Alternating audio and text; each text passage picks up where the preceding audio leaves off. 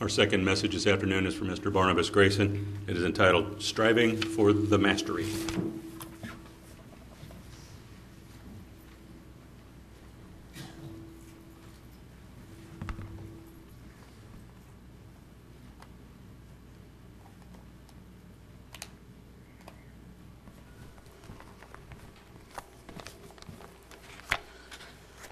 Good afternoon, everyone, and welcome back from the feast. I think most of us will be preparing feast reports for next week. Before I begin, I'm sure it was a fun and exciting time for a lot of you, and it was most interesting on the very last day, on the last great day. On the way back, Carolyn and I took a scenic route. And we had met with David and Fran to eat at Subway before we left back for Oklahoma. And so there was two ways to go through Branson West. One is you can go down Main Street. The other is you can take the bypass. So David took the route down Main Street. And I took the route around Branson West.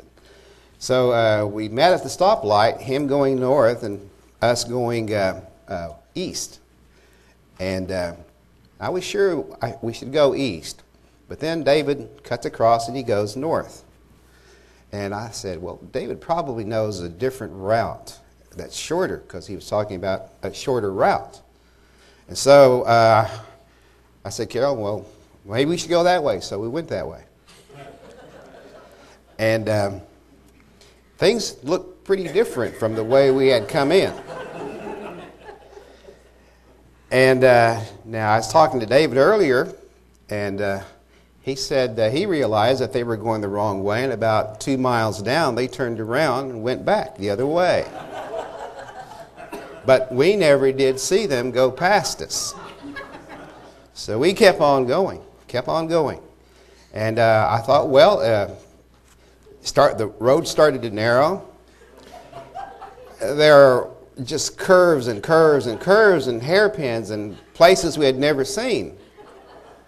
And I thought, well, David's ahead of us, so he must know where he's going. And I was getting a little frustrated because you could understand that. And Carolyn was trying to calm me down. He said, well, at least we're looking at things we've never seen before. And I thought, well, that's all right for you to say because I'm the one driving, you know. But we never did catch up with David. And there's all these gullies and all these places down below the side of the road. And we thought, well, maybe they could have run off down the road or down the gully or something. And but that wasn't going to stop us. We was going to go ahead and go on. So in a way, we saw places that we had never seen before, and that is my feast report.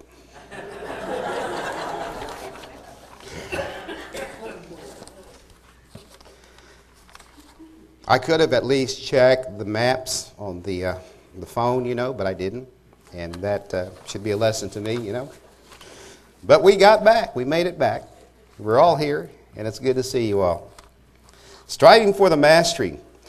2 years ago, Carolyn and I planted a couple of apple trees in the yard, and we were looking forward to it producing fruit, something to eat off of. Just go outside and pick it.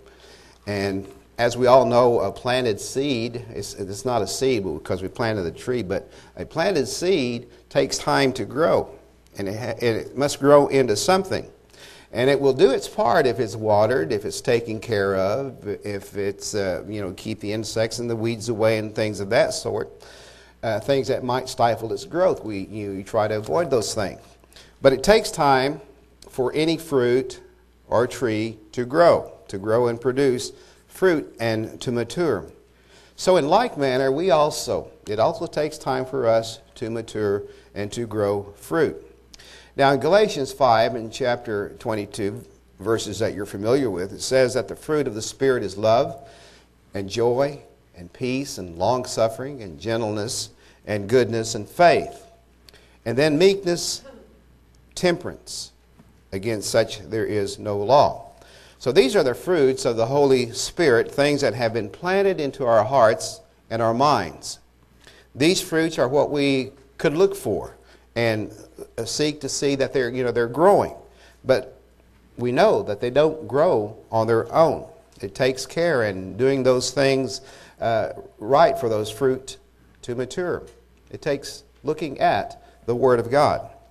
In verse 24, it says, "And they that are Christ have crucified the flesh with the affections and lusts." So those are the things that we know that are contrary to the Spirit, as identified up there in verses 20 and 22, which says, talks about idolatry and witchcraft and hatred and variance and seditions and heresies, envyings, murders, and so on. Seditions, things like that. But most people know the difference between good. They know the difference between what is good and what is right and what is expected of them. And all would prefer that we see good fruit in everyone, kindness and love and those things. So in verse 25, if we live in the Spirit, let us also walk in the Spirit. So the message today, let us look at one particular fruit that we see here listed, and that's the fruit of temperance. Temperance means having restraint and abstinence from certain things that can be harmful, like alcohol or drug abuse or some things that are just not good for the mind or the body. And to be successful in overcoming and growing that particular fruit is to be temperate. In 1 Corinthians 9 and in verse 24, the Apostle Paul said, "Know ye not they which run in a race run all, but one receives the prize." So we're not in a race where everybody is trying to get ahead or just trying to be the first and to beat everybody else. But they do that in order to win that first prize. So they run in order to obtain. And every man, verse 25, that strives for the mastery is temperate in all things. Now, they do it to obtain a corruptible crown, but we an incorruptible. So Paul says, "I therefore so run, not as uncertainly, so fight I, not as one that beateth the air, but I keep under my body and bring it into subjection, lest that by any means, when I have preached to others, I myself should be a castaway."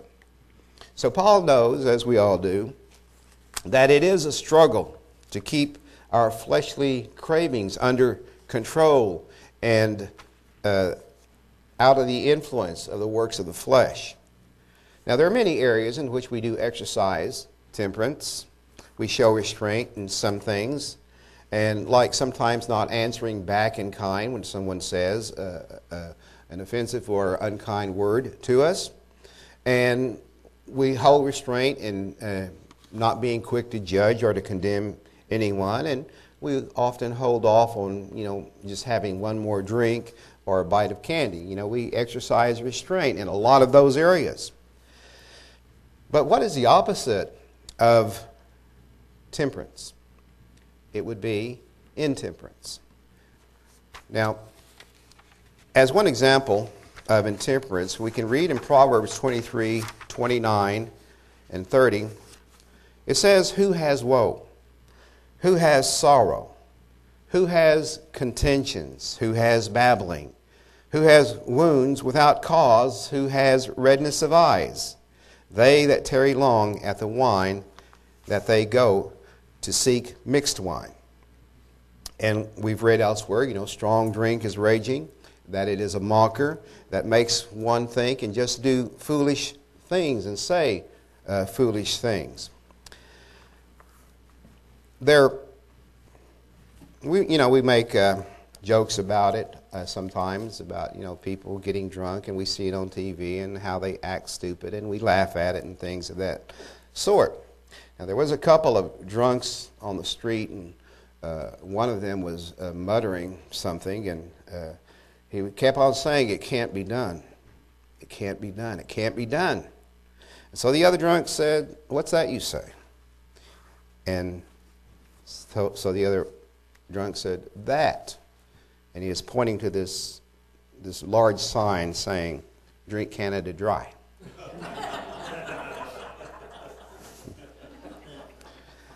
But we know that drinking is a serious problem because so many exercise no restraint in regard to those things, and it contributes to those things that we really read in Galatians 5 verses 19 through 21. I won't go there, but you can read that. In 3 John 2, this was John, the beloved disciple of Christ. He writes, "The elder unto the well-beloved Gaius, whom I love in the truth. Beloved, I wish," this is from the word komahi, which means pray. "I pray above all things that you may prosper," and that is, do well or succeed in life and be in health, even as your soul prospers. So we see here as the example of John that we need to pray for one another, that all things will just go well with them and their families, especially those who might have problems. In Romans chapter 12, verses 1 through 2, we read why it is important to be sure our bodies and our minds stay in good shape. Verse 1, "I beseech you, therefore, brethren, by the mercies of God, that you present your bodies a living sacrifice, holy, acceptable unto God, which is your reasonable service." So, it is a sacrifice to give up those things that we have habitually grown used to and do, things that could be harmful and to our well-being. A lot can be said about habits, good or bad, or good and bad. And there's a Chinese proverb that says, "Habits are cobwebs at first and cables at last." It depends on the kind of habit that you build, but whether it's good or bad, they start out as just, like cobwebs that eventually turn to cables. And you've probably heard this one too. The best way to stop a bad habit is to never begin it. You know who said that? J.C. Penney. J.C. Penney. Verse 2, "And be not conformed to this world, but be ye transformed by the renewing of your mind, that you may prove what is that good and acceptable and perfect will of God." So as we see the world around us, the society around us, we know that it seeks to pressure and mold us into its ways, that it seeks to just squeeze us into its shape and lead us in the wrong direction. So we have to know what is good and what is not, and rather be shaped by the Spirit of God, looking to His Word and walking in His Spirit. So the whole person, the body and spirit, is to be set apart as holy to God, no longer conforming to the ways of this world that is mostly in contrast to the fruits of the Spirit of God. 1 Thessalonians chapter 5.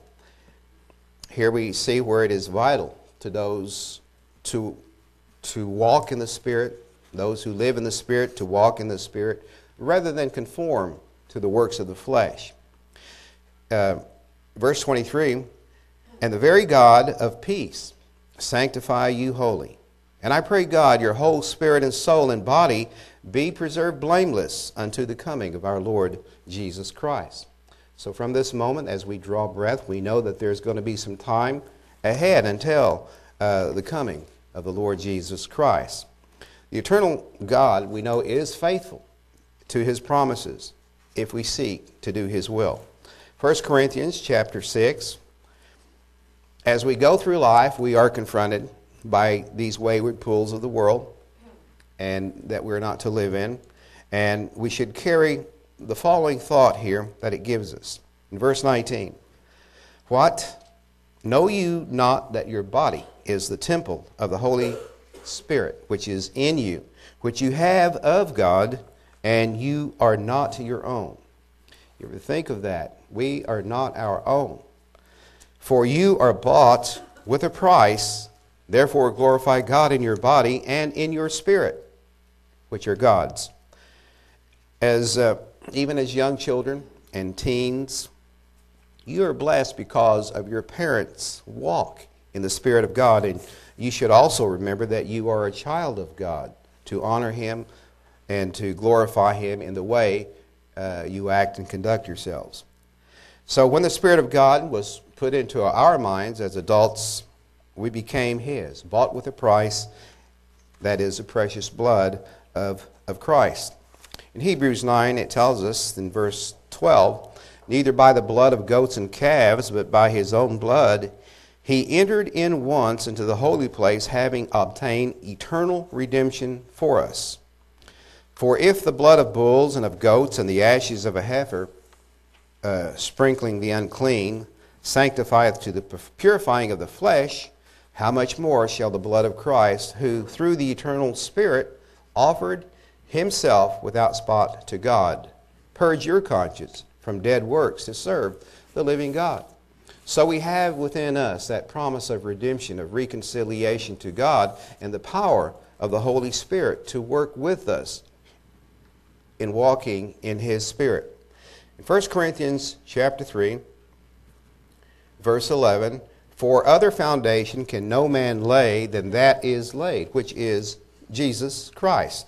Now, if any man build upon this foundation, gold, silver, precious stones, wood, hay, stubble, every man's work shall be made manifest, for the day shall declare it, because it shall be revealed by fire, and the fire shall try every man's work of what sort it is. So if we're building on the good things, if we're building on the fruits of the Spirit, these things will help us to be stable, come what may. And to grow in that Spirit, we must be established in Jesus Christ. Verse 14, if any man's work abide, which he has built thereupon, he shall receive a reward. If any man's work shall be burned, he shall suffer loss, but he himself shall be saved, yet so as by fire. The NIV translates this, if it is burned up, he will suffer loss, he himself will be saved, but only as one escaping through the flames. So it will take a great test to make up for loss. There are many, and we know that there are many who have conformed to the ways of the world and are in danger of having gone back, because some, chase every wind of doctrine, everything like that, having itching ears, for something they think is better. In Romans 8, verse 35. Let's go to verse 35. We'll go up to verse 35 there. God is merciful. He's not willing that any should perish, but that all should come to repentance. In Romans 8, who shall separate us from the love of Christ? Shall trouble, or hardship, or persecution, or famine, or nakedness, or danger, or sword? Trouble or hardship comes along in our life. But sometimes we feel, left, isolated. But that's not going to separate us from the love of Christ. Verse 36, as it is written, for your sake we face death all day long. We are considered as sheep to be slaughtered. No, in all these things we are more than conquerors, through Him who loved us. For I am convinced that neither death nor life, neither angels or demons, neither the present nor the future, nor any powers, neither height nor depth or anything else in all creation will be able to separate us from the love of God that is in Christ Jesus our Lord. Now back to 1 Corinthians chapter 3 again, verse 16 this time. It says, "Know ye not that you are the temple of God, and that the Spirit of God dwells in you? If any man defile the temple of God, him shall God destroy, for the temple of God is holy, which temple you are." So we are to be physically and spiritually holy, separated unto God.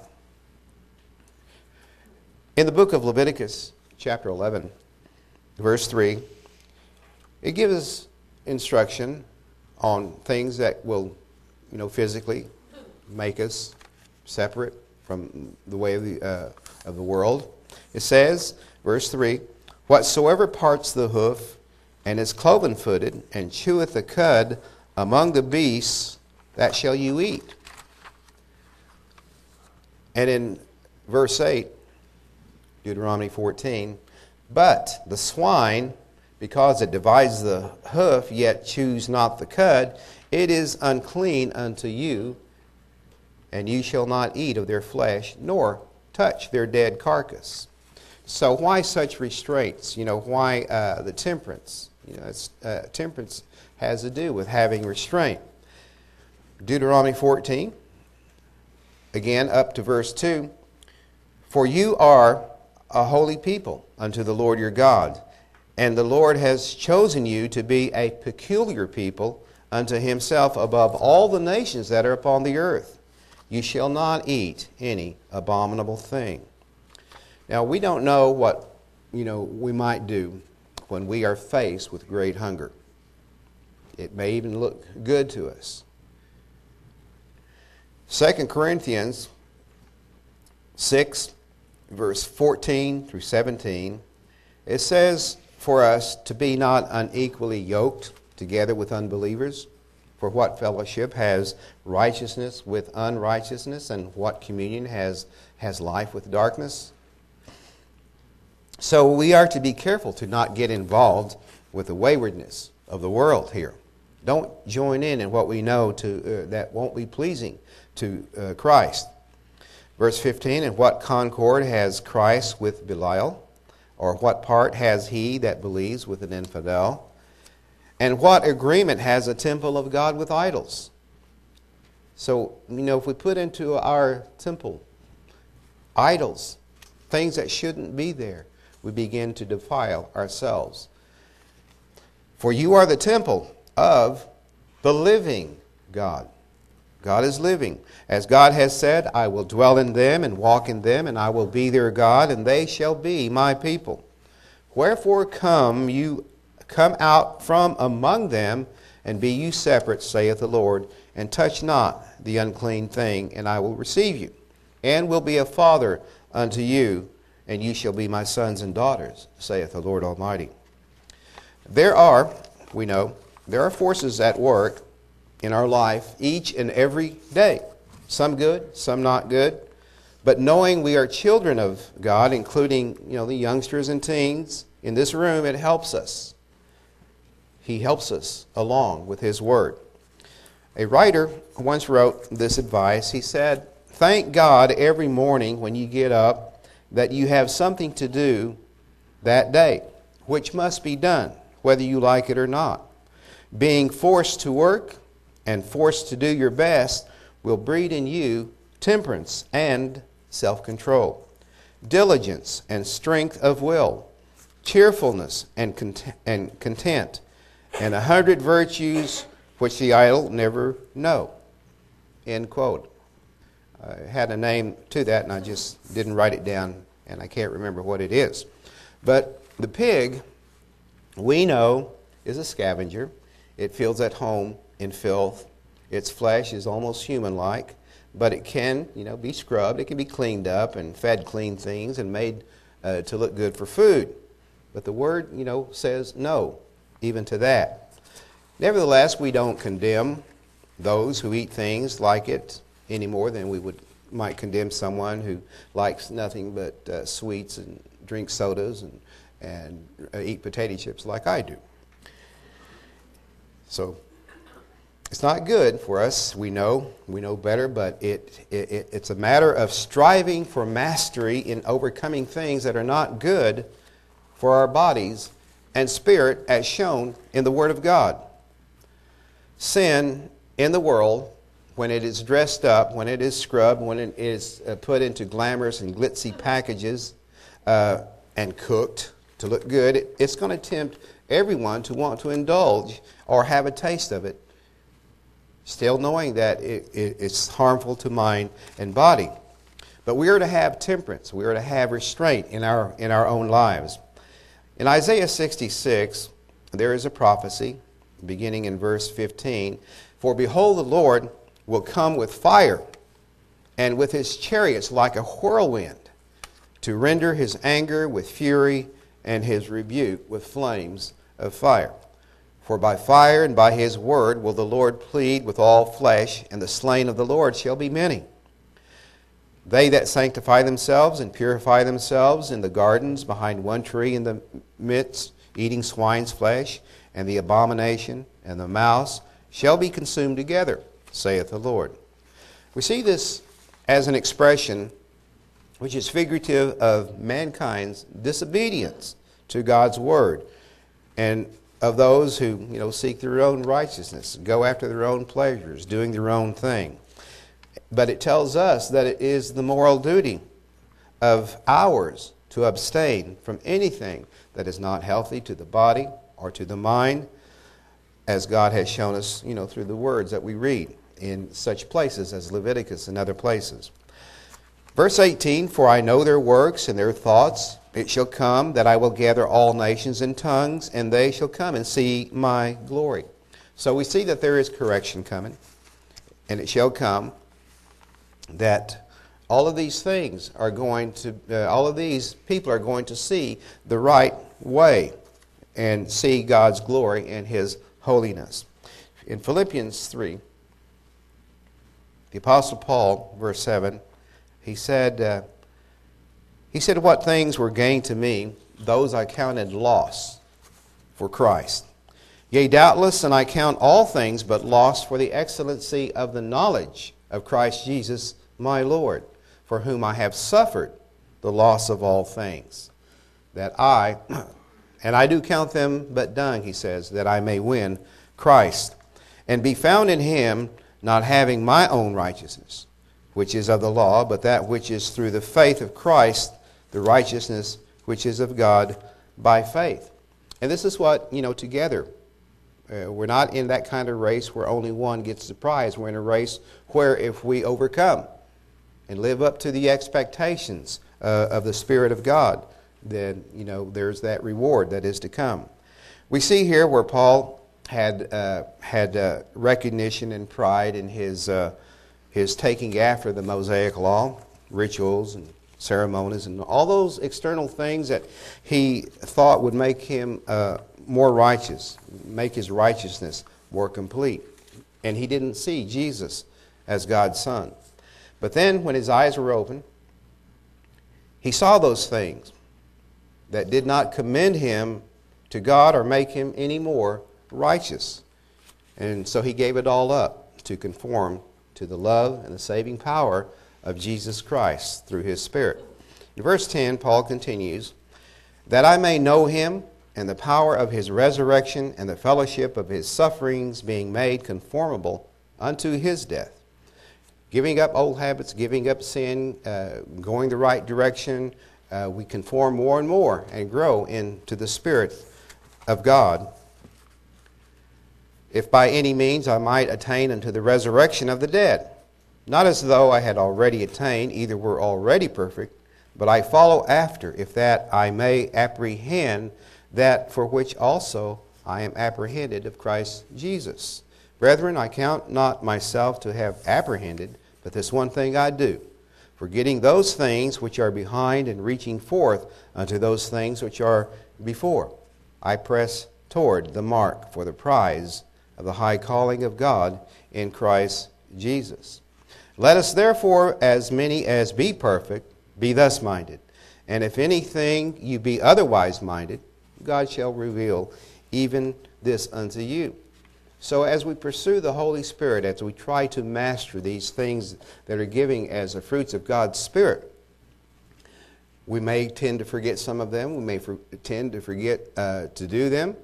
But God has a way of reminding us, of letting us know. Verse 17, he tells them, "Brethren, be followers together of me, but mark them which walk so as you have us for an example. For many walk, of whom I have told you often, and now tell you even weeping, that they are the enemies of the cross of Jesus." So the Apostle Paul had deep concern for those who walked away from that way of life. And he did so with weeping. And you know, when you cry, you're really seriously concerned about something. "Whose end is destruction, whose God is their belly, and whose glory is in their shame, who mind earthly things. For our conversation is in heaven, from whence also we look for the Savior, the Lord Jesus Christ, who shall change our vile body, that it may be fashioned like unto his glorious body, according to the working whereby he is able even to subdue all things unto himself." The point is, Paul is showing us that the Holy Spirit and the fruits of the Spirit is within every believer who strives for the mastery of the fruits of God's Spirit, and that there is a prize at the end. But they that are in the flesh, who mind the carnal self, the carnal ways, and thinking, it cannot please God or man. For to forsake carnality is hard for some, yet little by little the fruits of the Spirit grow, and we achieve mastery over ourselves. Good manners are made up of small sacrifices, I've heard said. Now let's go to Romans 8. "If the Spirit of him that raised up Jesus," in verse 11, "from the dead dwell in you, if the Spirit dwells in you, he that raised up Christ from the dead shall also quicken your mortal bodies by the Spirit that dwells in you. Therefore, brethren, we are debtors not to the flesh, to live after the flesh. For if you live after the flesh, you shall die. But if you through the Spirit do mortify the deeds of the body, you shall live. For as many as are led by the Spirit of God," it says, "they are the sons of God." Scripture says we're not of the world, that is, of its ways, but we know that the world wants us to give in to unrighteousness. So we have to exercise restraint and temperance and be wise in spotting things that will turn us away, that will defile our minds and our bodies. So we have to strive for mastery.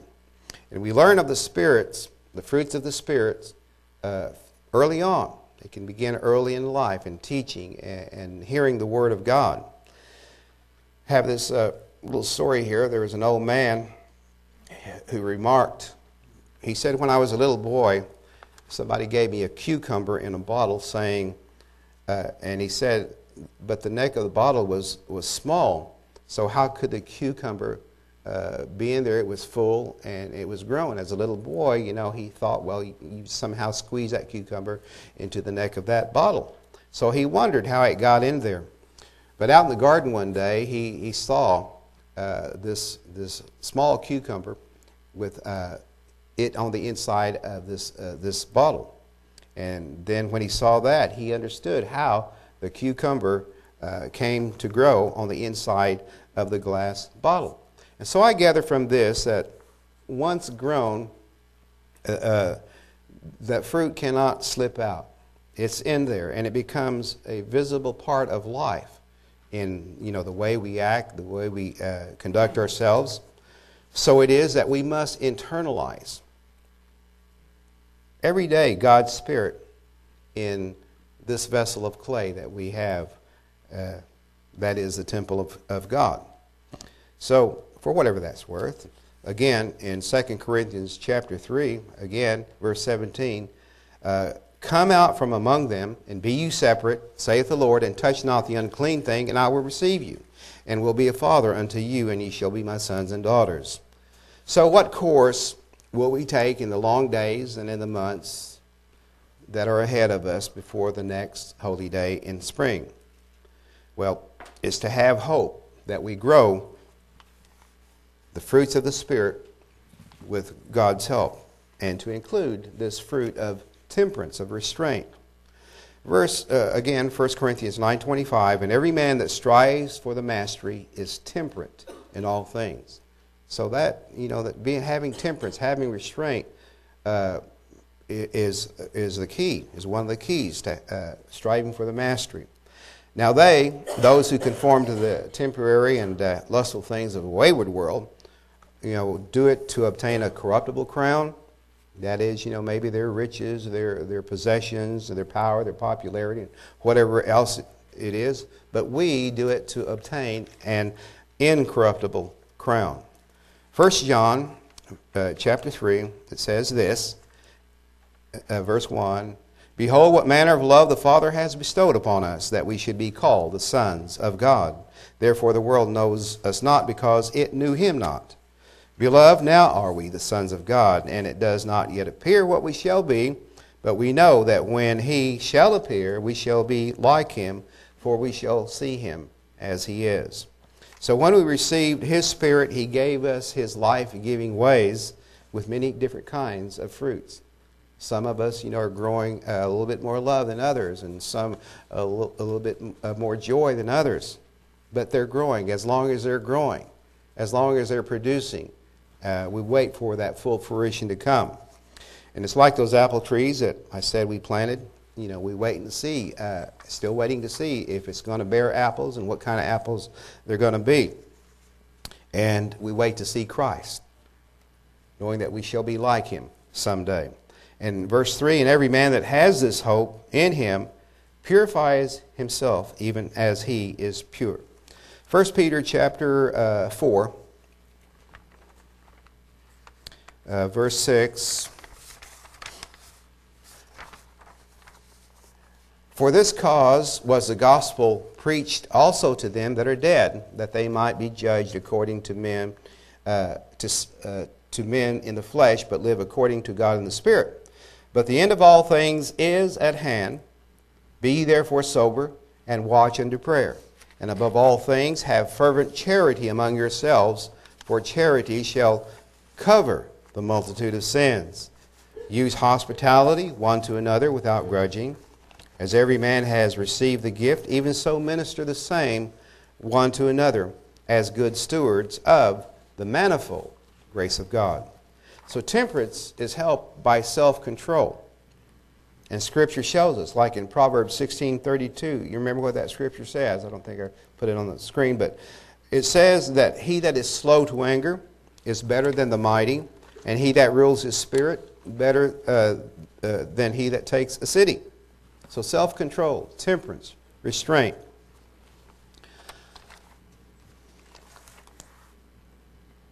So we should remember temperance in our daily life and exercise restraint from doing evil and harmful things to our body and spirit through the help of Jesus, our Lord and our Savior. So if we're having trouble with any kind of intemperance, we seek God in prayer, have trust in his word, and then do them. That's our reasonable service, our reasonable sacrifice, if we are to overcome striving for the mastery. In conclusion, 2 Peter 1. Here we see Peter reminding them of the gifts and promises of Christ, and he exhorts them to add to their faith some virtues that will make them fruitful. And verse 2, Grace and peace be multiplied unto you through the knowledge of God and of Jesus Christ, according as his divine power has given us all things that pertain unto life and godliness, through the knowledge of him that has called us to glory and virtue, whereby are given unto us exceeding great and precious promises, that by these you might be partakers of the divine nature. So when we see these great and precious promises that are written throughout the Bible, it should be an encouragement to be partakers of the divine nature that He's expected to have in us through the knowledge of Him that has called us to glory and virtue.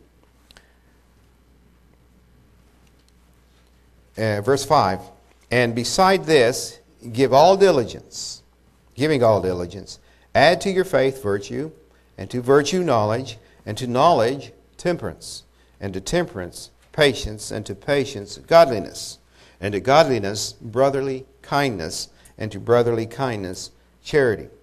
For if these things be in you and abound, they make you that you shall neither be barren nor unfruitful in the knowledge of our Lord Jesus Christ. So, in conclusion, let us strive for mastery in temperance and restraint as one of the fruits of the Holy Spirit that we have been given.